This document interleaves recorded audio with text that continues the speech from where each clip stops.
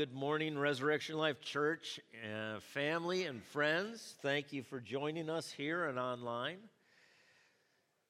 I don't know if you've been keeping up with what's going on.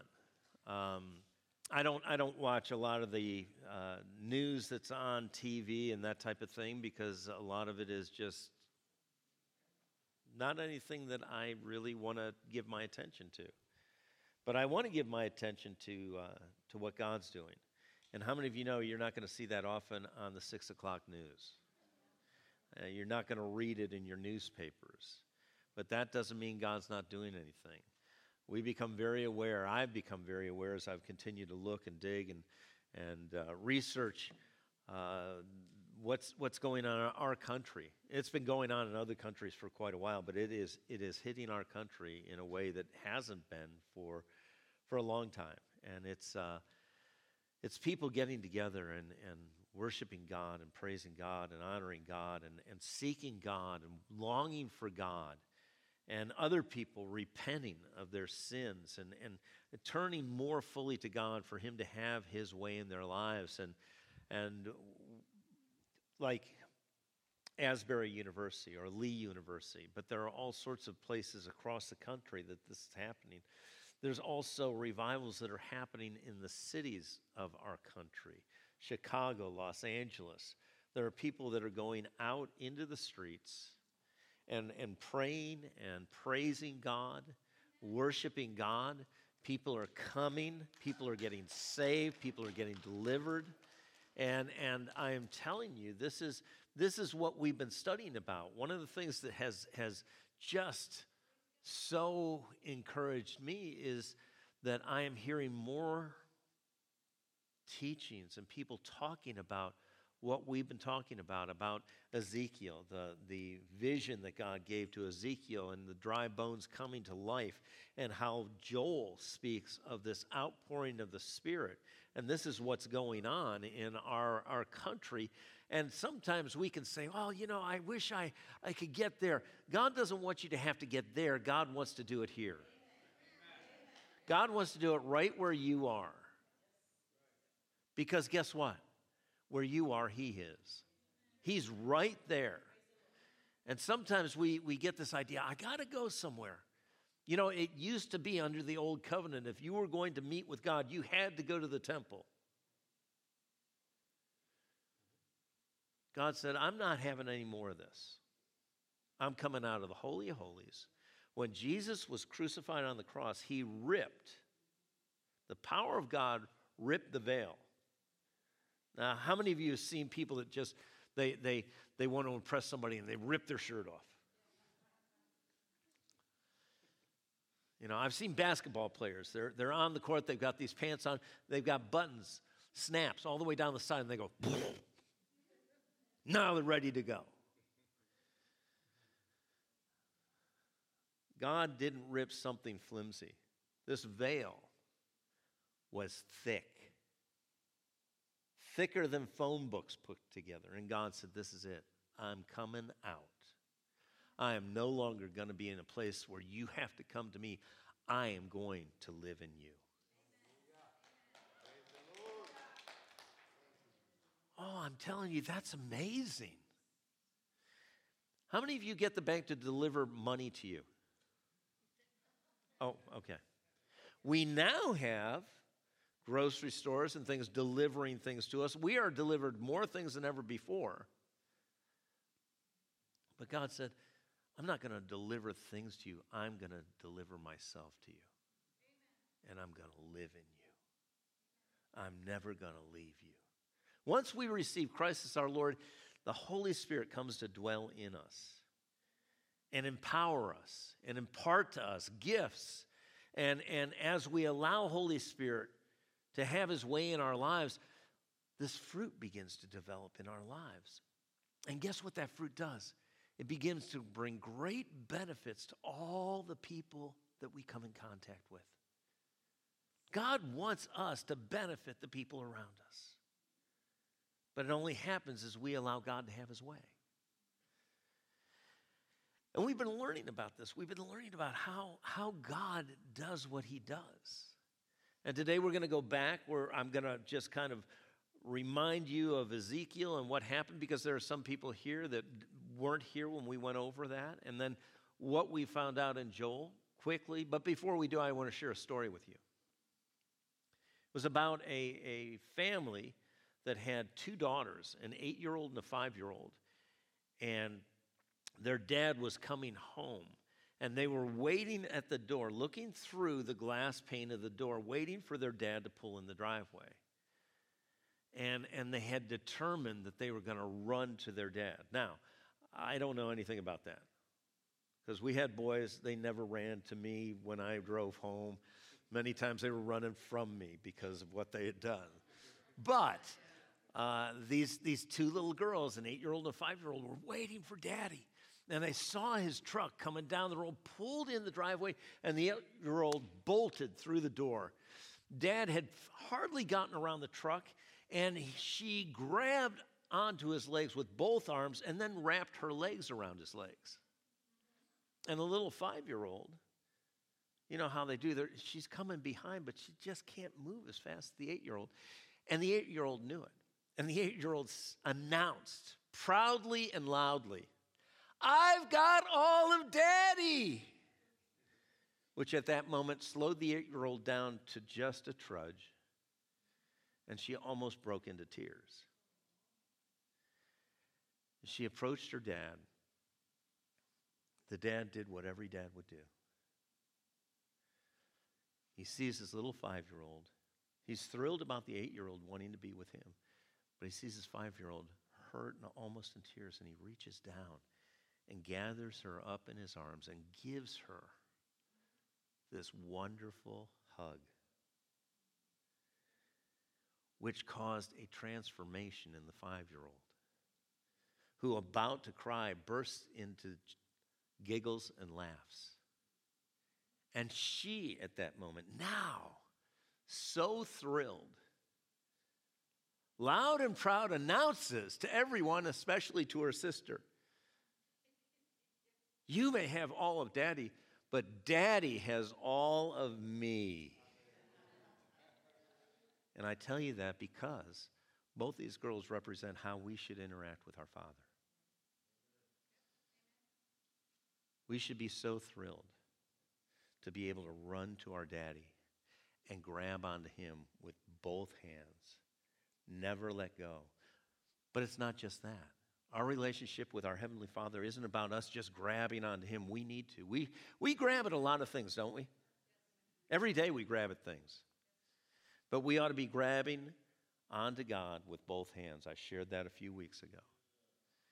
And we should be like the 5-year-old, that we give God all that we are. We grab God, but we also give God everything. Because without both of those, we'll never have the relationship, the intimacy that God has for us to experience abundant life, to experience the victory, to experience the freedom and the joy and the peace and the hope that he intends for us to have. If it's all based on us holding on to him, how many of you know we get tired? But God doesn't. So when we get tired of holding on, we know that God's still holding us. God will never let go of you.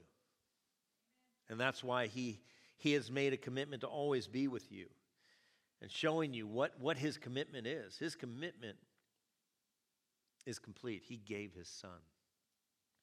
There's not anything he won't withhold.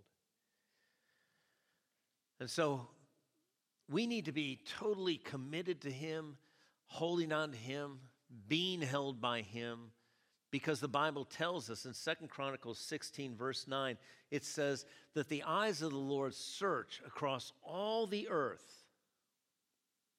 He's looking for someone. How many of you know there are a lot of people for God to look at? He's looking for a specific type of person. The Bible tells us so he can show himself strong on their behalf. What do you think happens when God shows up and does what God can do? It's not like anything else. It's life-giving. It's liberating. It's full of joy and peace. And so We need that, don't we? Don't we want God to show up and show himself strong on our behalf?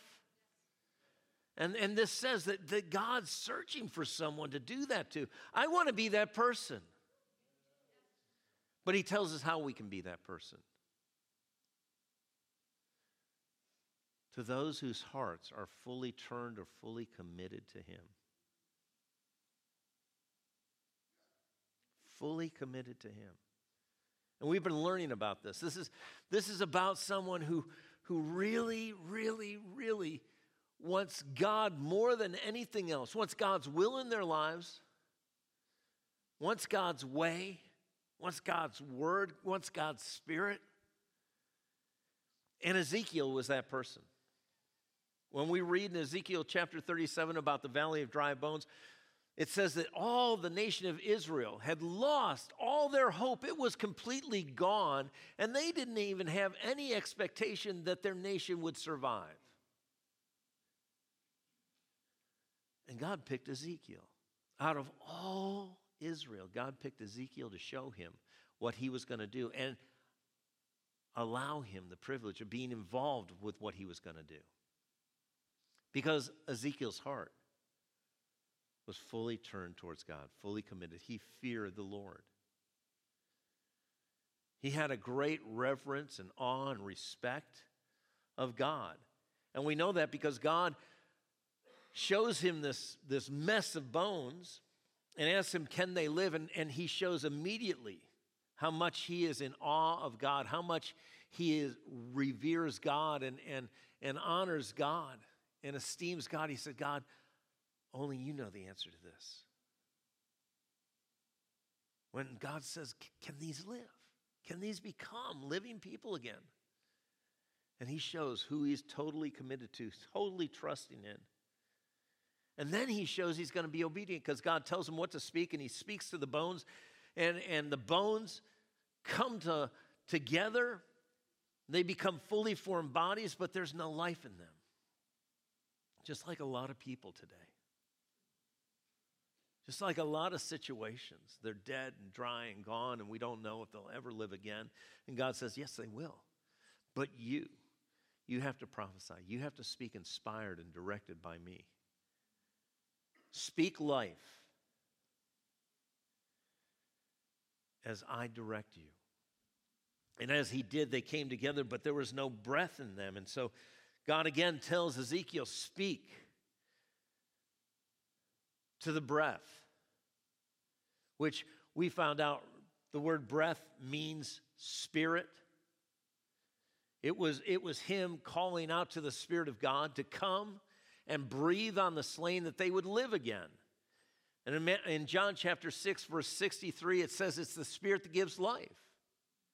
And so he did that, and they rose up when the Spirit of God came in to those bodies, just like when the Spirit of God comes into our bodies. Until the Spirit of God comes into us when we receive Christ as our Lord, we repent and turn our lives over to Christ. We are the walking dead. Because who we really are, a spirit, is not alive to God. But when the Spirit of God comes into us, we have this new life. And these bones, these bodies, rose up as an exceedingly great army. This was not just true about Israel. This is what God wants to do in the church.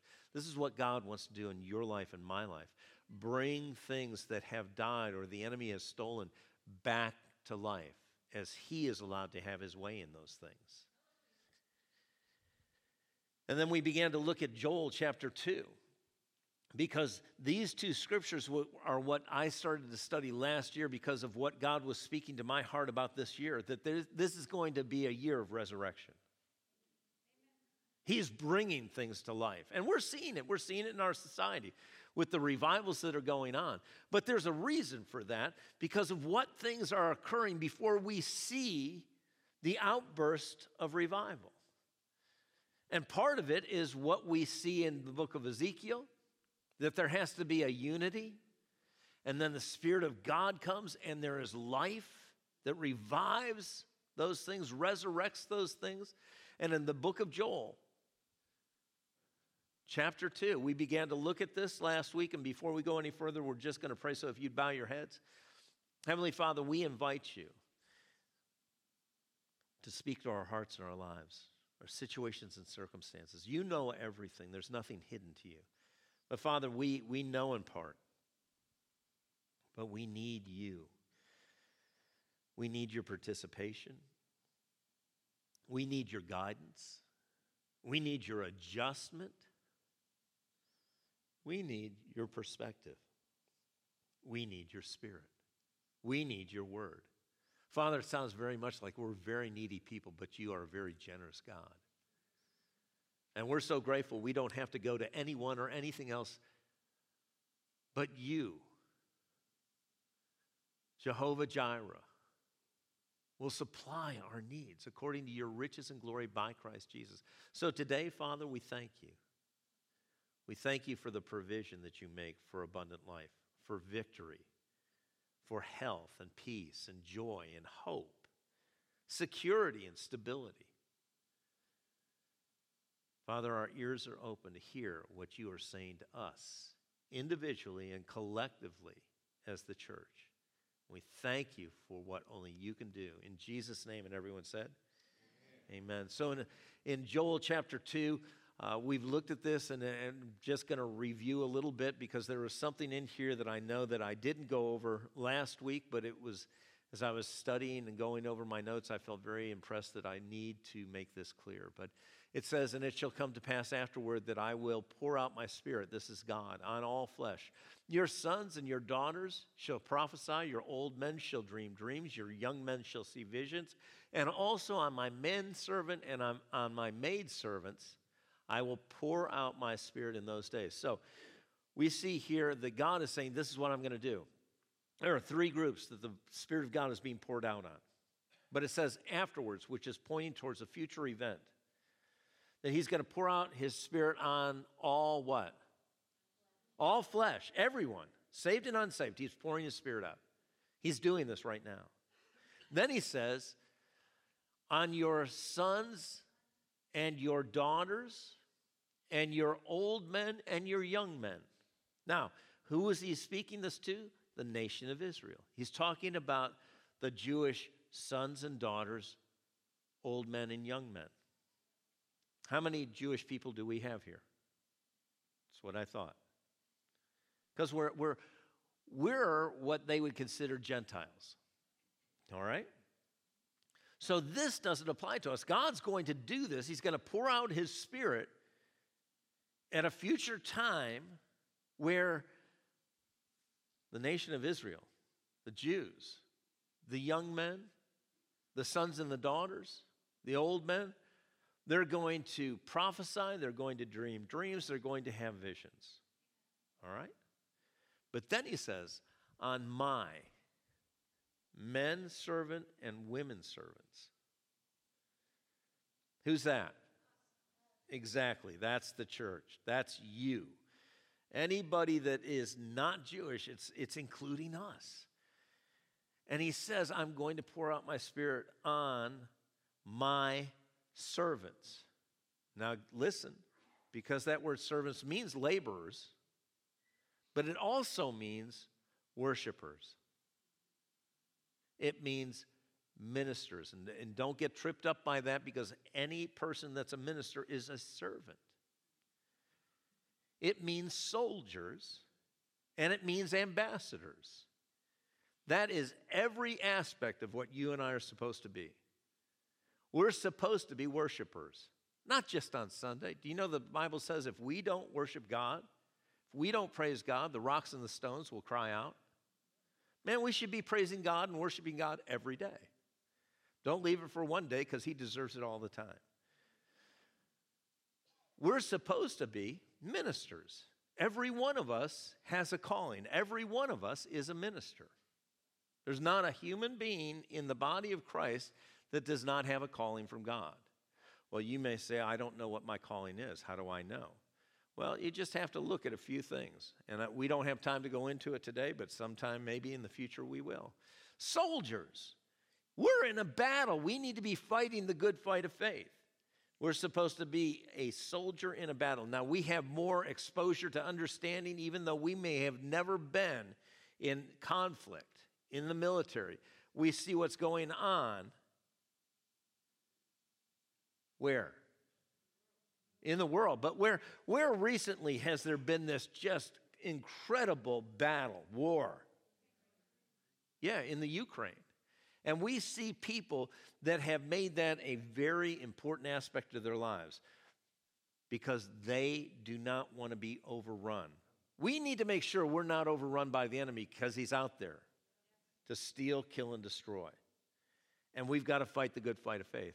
And then it talks about ambassadors. Jesus told us we're to be his ambassadors. Jerusalem, Judea, Samaria, and the uttermost part of the earth, witnesses. So all of those things, he said, this is what my Spirit is there for, to cause you to be empowered, to impart to you what you need, to fulfill these roles that I have for you, these functions, this honor of being co-laborers with me. And from here, we went to look and see where this was being fulfilled, and we went to the book of Acts. Acts chapter 2, verse 1, we saw that when the day of Pentecost was fully come, they were all with one accord in one place.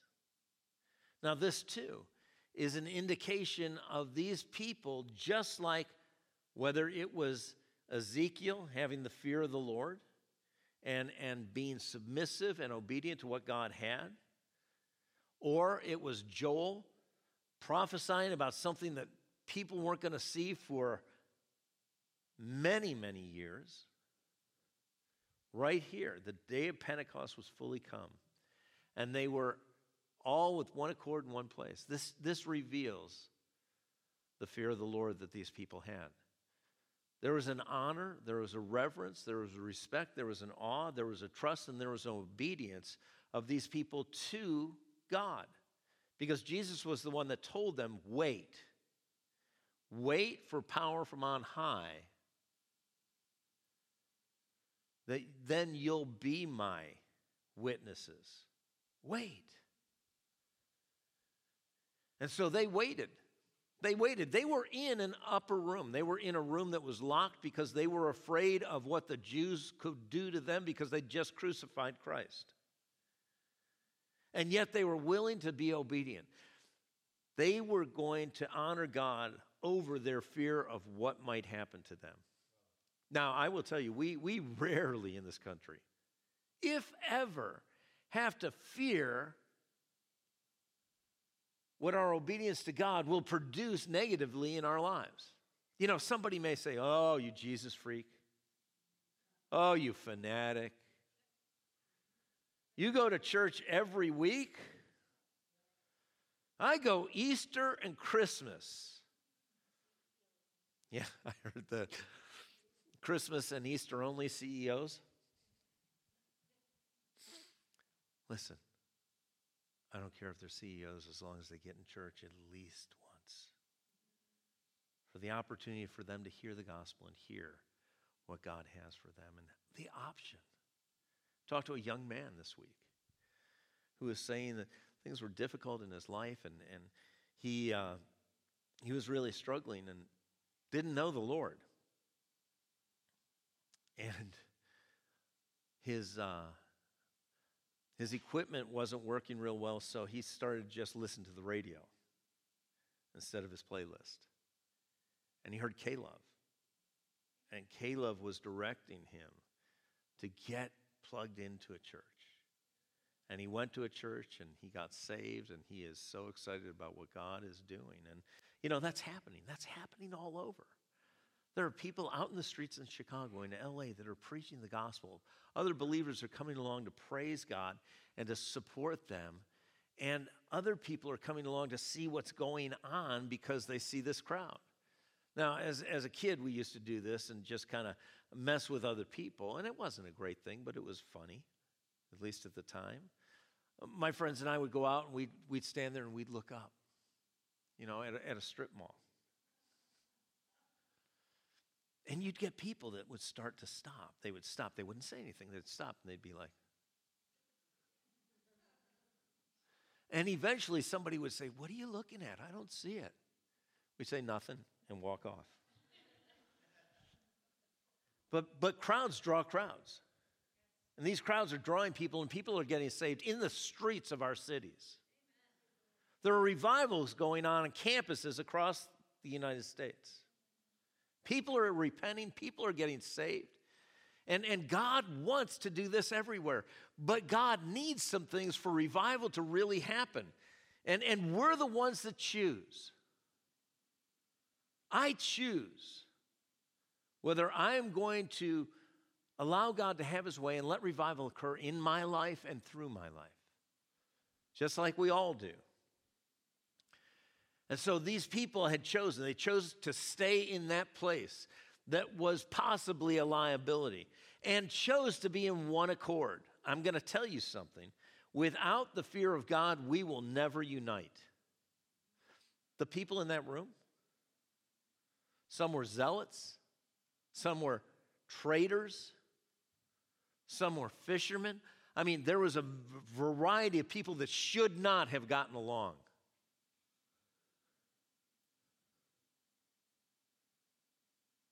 But they did. They chose to make God a priority over their differences, which is very different than what the church and what America is doing today. We're choosing to make our differences a priority over unity. Now, I'm not saying compromise, but I'm saying in the church, there is more that we agree on than we disagree on. And a lot of the peripheral things are what we're using to divide us. And that is in stark contrast to what Jesus prayed. Jesus prayed that we would be one. Every time we entertain a division that is not over salvation through Jesus alone, we are working against Jesus' prayer. And we're making minors major. We're majoring on the minors. And we're allowing division to come. And what do we know that the Bible tells us about division? Anything divided will what? Not stand. Whether it's a family, a church, whether it's a city, whether it's a country or a kingdom. And we're seeing that happen before our very eyes. And yet there's something happening in the midst of that. We're seeing different people of different ages, different backgrounds, different ethnicities, different economic strata come together, and God is permeating that environment. And people are giving their lives to the Lord. People are repenting. People are getting healed. What do we want? Do we want that, or do we want the division that we've currently experienced? And what are we willing to give up to be able to rise up to be that exceedingly great army that God intends us to be?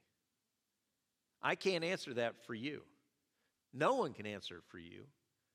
I can only answer it for me. And you can only answer it for you. But if you want to be a part of what God is doing and will continue to do, then we have to take seriously who's the most important and what's the most important thing in our life. And the only answer to that, truly, if I'm a Christ follower, is God and his word. And so they had a fear of God, so they were obedient, a reverence of God. And one of the things I realized was I hadn't really defined reverence. We don't understand reverence, and we really don't experience honor in our society. And the word reverence means to revere, and I thought, but that's just a derivation of the word, so that's not a really good one. And I looked at a lot of definitions, and I really was struggling with it. But something came to me, and I'm just going to share it with you, and that is the definition that I have come to believe and understand is it's defined in two words. Reverence is defined in two words. Preeminent adoration. And they came kind of into my mind because I remembered what the Bible tells us in Colossians 1:18, where it says Jesus Jesus, our Lord, is supposed to have the preeminence in everything. That means he's supposed to be first in our priorities, first in our values, and the first thing that influences us, has the most influence. So that's what preeminence is. God being first in priority, value, and influence in our lives. And then adoration isn't a word that I use, but I remember that we usually sing it around Christmas time. Oh, come, let us adore him. Adore him. Adoration. Adoration. What does it mean? Well, adoration means to be completely devoted,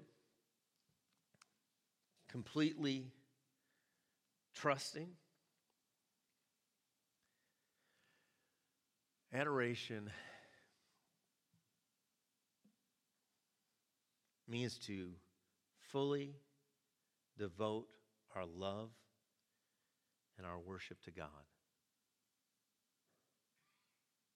What are we devoted to? What do we love? What do we worship? You know, I used to struggle with going to India because of all the idolatry they have. It's very overt, out in the open. And I thought, you know, that's just so sad. But I have to tell you, America probably has more idols that we worship, but it's very covert. We have so many things we worship. Now, when we talk about what do you worship, what do you adore, what do you love, if you and I are going to look to find the idols in our lives other than God, look at what you spend your time doing most. What you're most passionate about. What we spend our finances on. The things that take those three up are what we are adoring besides God. And when I look at my life in that light, I realize there are some things that need to go. Some things that need to be pushed to the side so God can come to the center. Now, does that mean my life is, I'm not going to heaven? No, I'm going to heaven, but I'm letting hell get a grip. And when hell gets a grip, there's a price to pay. And you may say, well, I was hoping that I would come and just be encouraged today. By the end, I hope you are encouraged. Because you're going to have the opportunity to be a viable part of the move of God in these last days for the end time harvest. But God needs an exceedingly great army. God's looking across all the earth for someone who fears him, who reverences him, who is in awe of him, who trusts him, and who will obey him no matter what. And I am believing that God's going to find many people in the churches in Rome, New York. Many people in America that are so done, so over with the petty divisions that we want Jesus lifted up in our lives, in our families, in our communities, in our church, that all people, like the Bible says, will be drawn to him. This is the hour. This is the hour. We are the people. But that unity comes from the reverence of God. And we're going to see, we have already looked at it and seen it in Scripture where there's a pattern. There is the fear of God, there is unity that comes, and then there's revival. We cannot possibly have revival until there's unity. Now, that doesn't mean the whole nation's going to be united, but do you know that where we see these places that the Spirit of God is moving, these people have put aside their differences. whether it's age, whether it's economics, whether it's race, whatever it is. None of that matters. You know what matters? God, Jesus. We just want to worship God. We just want to be together and loving him and loving each other. And that can happen here. That can happen where you go. Every step you take, that revival can flow. But we've got to have a true reverence for God. That he would have the preeminence and the adoration that he alone deserves. And when that happens, then people of like-minded faith, people start to connect because it's not about this denomination or that denomination. I mean, the church has been fractured for years because this one didn't agree with that one. The only thing we need to agree on and make it dominant is there is salvation through only one, and his name is Jesus. And anything else that divides, let it go. If it's not going to keep them out of heaven, and the only thing that keeps us out of heaven is our rejection of Jesus as Messiah, Savior.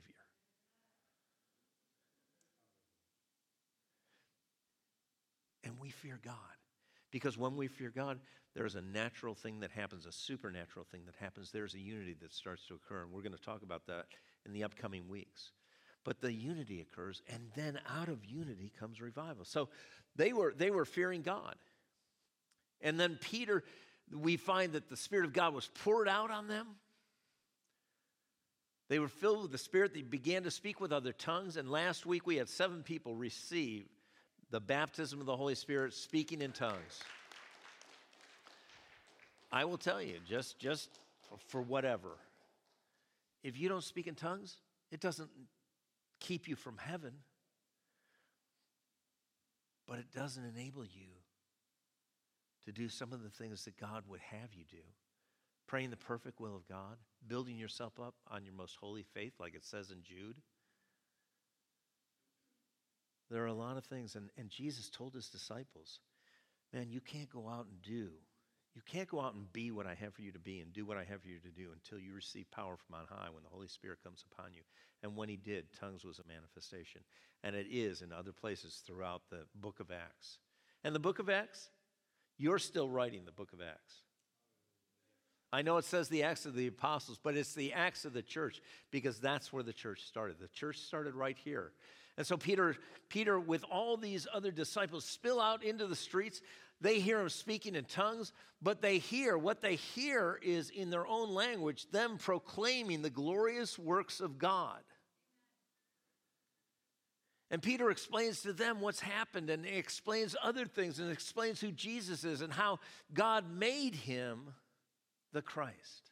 And they crucified him, and at that point, they were cut to their heart. That's what it says. It says that they were cut to their heart because the word that Peter was speaking was prophetic. It was directed by God, guided by God, inspired by God, and yet it was the sword of the Spirit, and it pierced through all their religiousness. And in verse 38, they were asking, what shall we do? What shall we do? And Peter says, each of you must repent of your sins, turn to God, be baptized in the name of Jesus for the forgiveness of your sins. Then you will receive the gift of the Holy Spirit. The promises to you and to your children and to those far away, for all who have been called by the Lord God. So this starts to happen, and things start to flow and occur. And then in verse 41, it says, therefore, those who accepted and welcomed the message were baptized, and there were added to them that day about 3,000 souls. Revival. Because there was a fear of the Lord. They were in one place in one accord. There was a unity.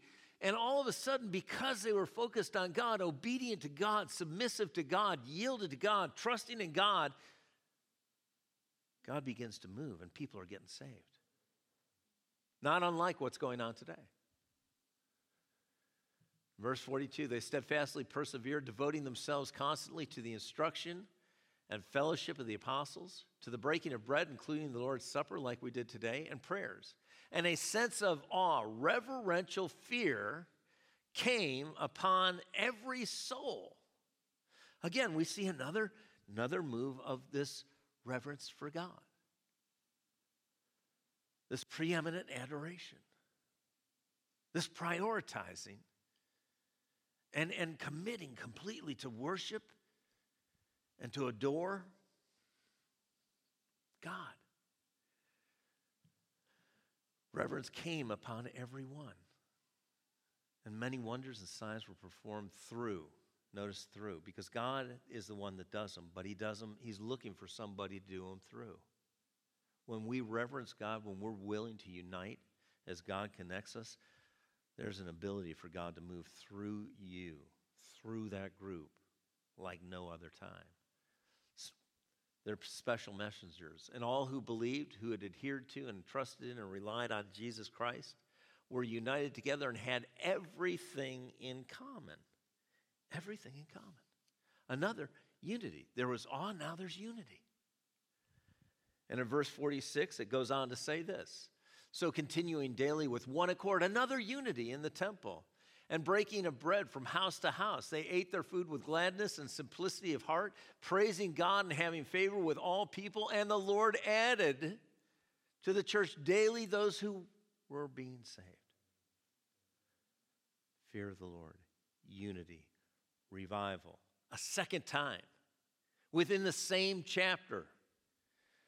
And we're going to see this throughout Acts, and we've got one more place that we're going to go to and look at it, but we are going to look at subsequent ones in the upcoming weeks. So in Acts chapter 5, we see this pattern repeated. Acts chapter 5, there's a situation that goes on. Acts chapter 4, we see that the Apostle Paul was being used, that there was a great multitude of those who believed and were of one heart and soul. And had all things in common. Great grace was on the apostles.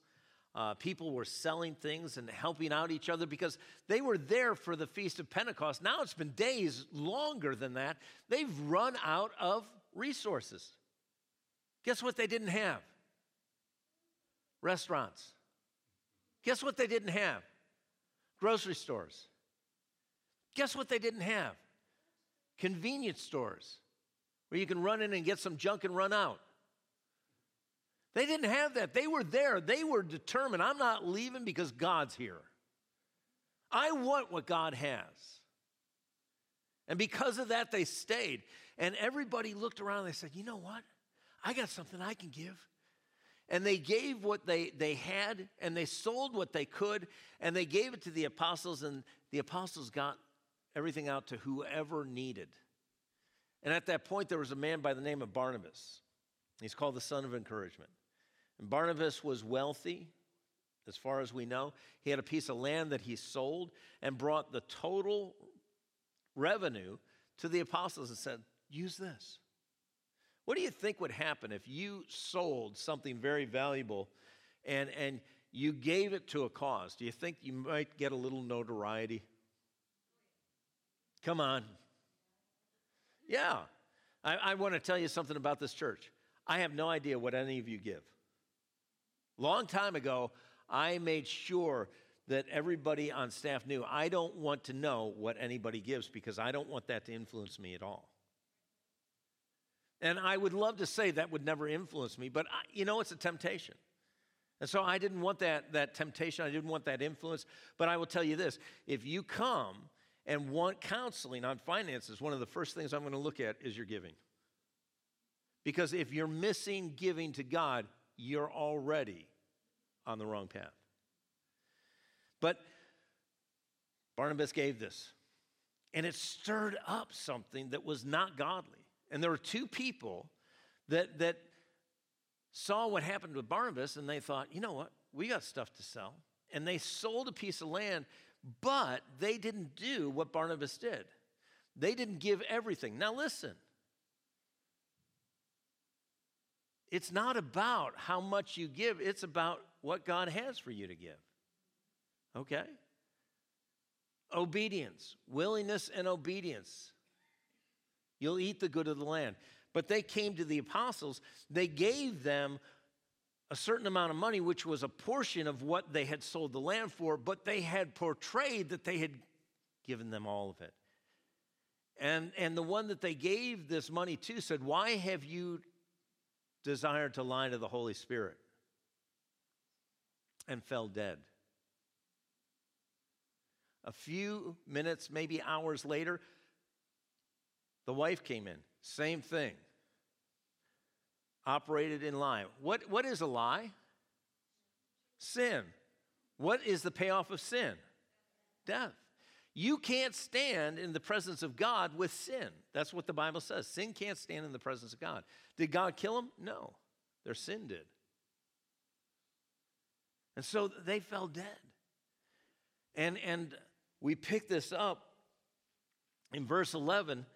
It says, by this time the whole church, and in fact everyone who heard these things, had a healthy respect for God, don't you know?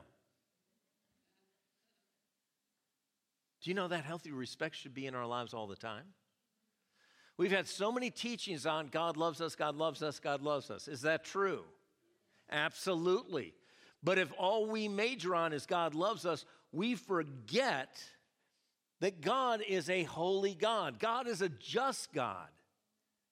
You can't major on just one aspect of God because he's more than that. And we've gotten so conscious of his love, we've gotten very familiar with him, very comfortable with him, which is okay. He is the closest one to us. But he is still the Most High God. He is still holy. He is still righteous. He still wants his people to be holy.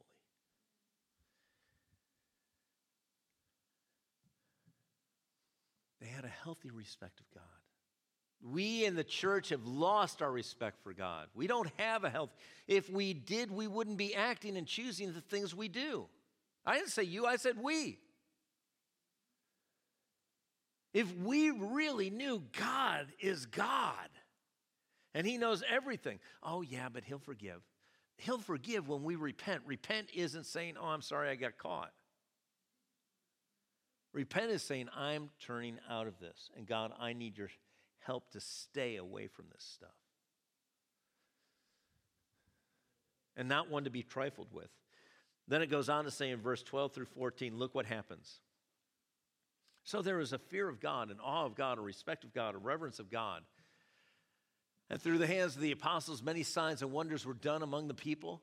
They were all with one accord. There's the unity. We've got the fear of God, the awe of God, the reverence of God. Now we've got the unity of God in Solomon's porch. Yet none of the rest dared join them because the people esteemed them highly. Because they feared God, all of a sudden, there was a respect that was given to the Christians. Now, that cycles throughout our society. There are times it's cool, it's the right thing, it's the in thing to be a Christian, say that you're a Christian. Although many people that say they're Christians and wear crosses and praise Jesus don't follow him because they don't know him. Just because they say with their mouth. Because Jesus said, there's coming a time where many are going to say to me, Lord, Lord. And he's going to say, I never knew you. I never knew you. And believers were increasingly added to the Lord, multitudes of both men and women. The fear of the Lord, unity, revival, the fear of the Lord, the reverence of God, the awe of God, the respect of God, this just intangible to others out there, but very real to us, that there is no one like God. No one we want, no one we worship, no one we desire before God or above God. And all of a sudden, the Bible talks about those that are of like-minded faith. They start to be drawn together. And people watch them being drawn by the power of God, by the presence of God, by the provision of God. And all of a sudden, they're being drawn towards God. Do you know, how can we ever expect to draw people to God if we're not being drawn to God? If we're being drawn to the same stuff they're being drawn to, they're going to see through us. But when we get that true fear of the Lord, it starts to draw the people of God that have a heart for God together. And other people are being drawn and saved. Like every head bowed, every eye closed. It is so important, church, that we recognize the hour that we're living in. We are living in the last of the last days. Before the Lord Jesus comes back, there is a harvest that is unprecedented. The Bible tells us that the biggest harvest of souls is before the return of the Lord. And he needs people that will shepherd, that will care for, that will assist and encourage, and that's us. But it's going to take us realigning priorities from the things that have been the most important priorities to him. Realigning values. What do we value? We value him before we value anything else. And after we value him, we value others. What influences us? What we worship? What we love? And this can only happen when we make God first in our lives. And until that happens, this can't even begin. And this morning, if you're here and you've been listening, or you're online, you've been listening, and you realize, man, I know about God, but I've never taken the step to give myself to God. To commit myself to the one who committed himself for me. And I'm going to ask you if that's you. I want to pray with you today, but I want to know who I'm praying with. For you to repent as I've done. And I continue to do at times. I have to turn back to God because I've gotten off track. But I've been saved. I've been born again. Because I've asked Jesus to come into my life, to be Lord of my life. My Lord, my Master, my Savior.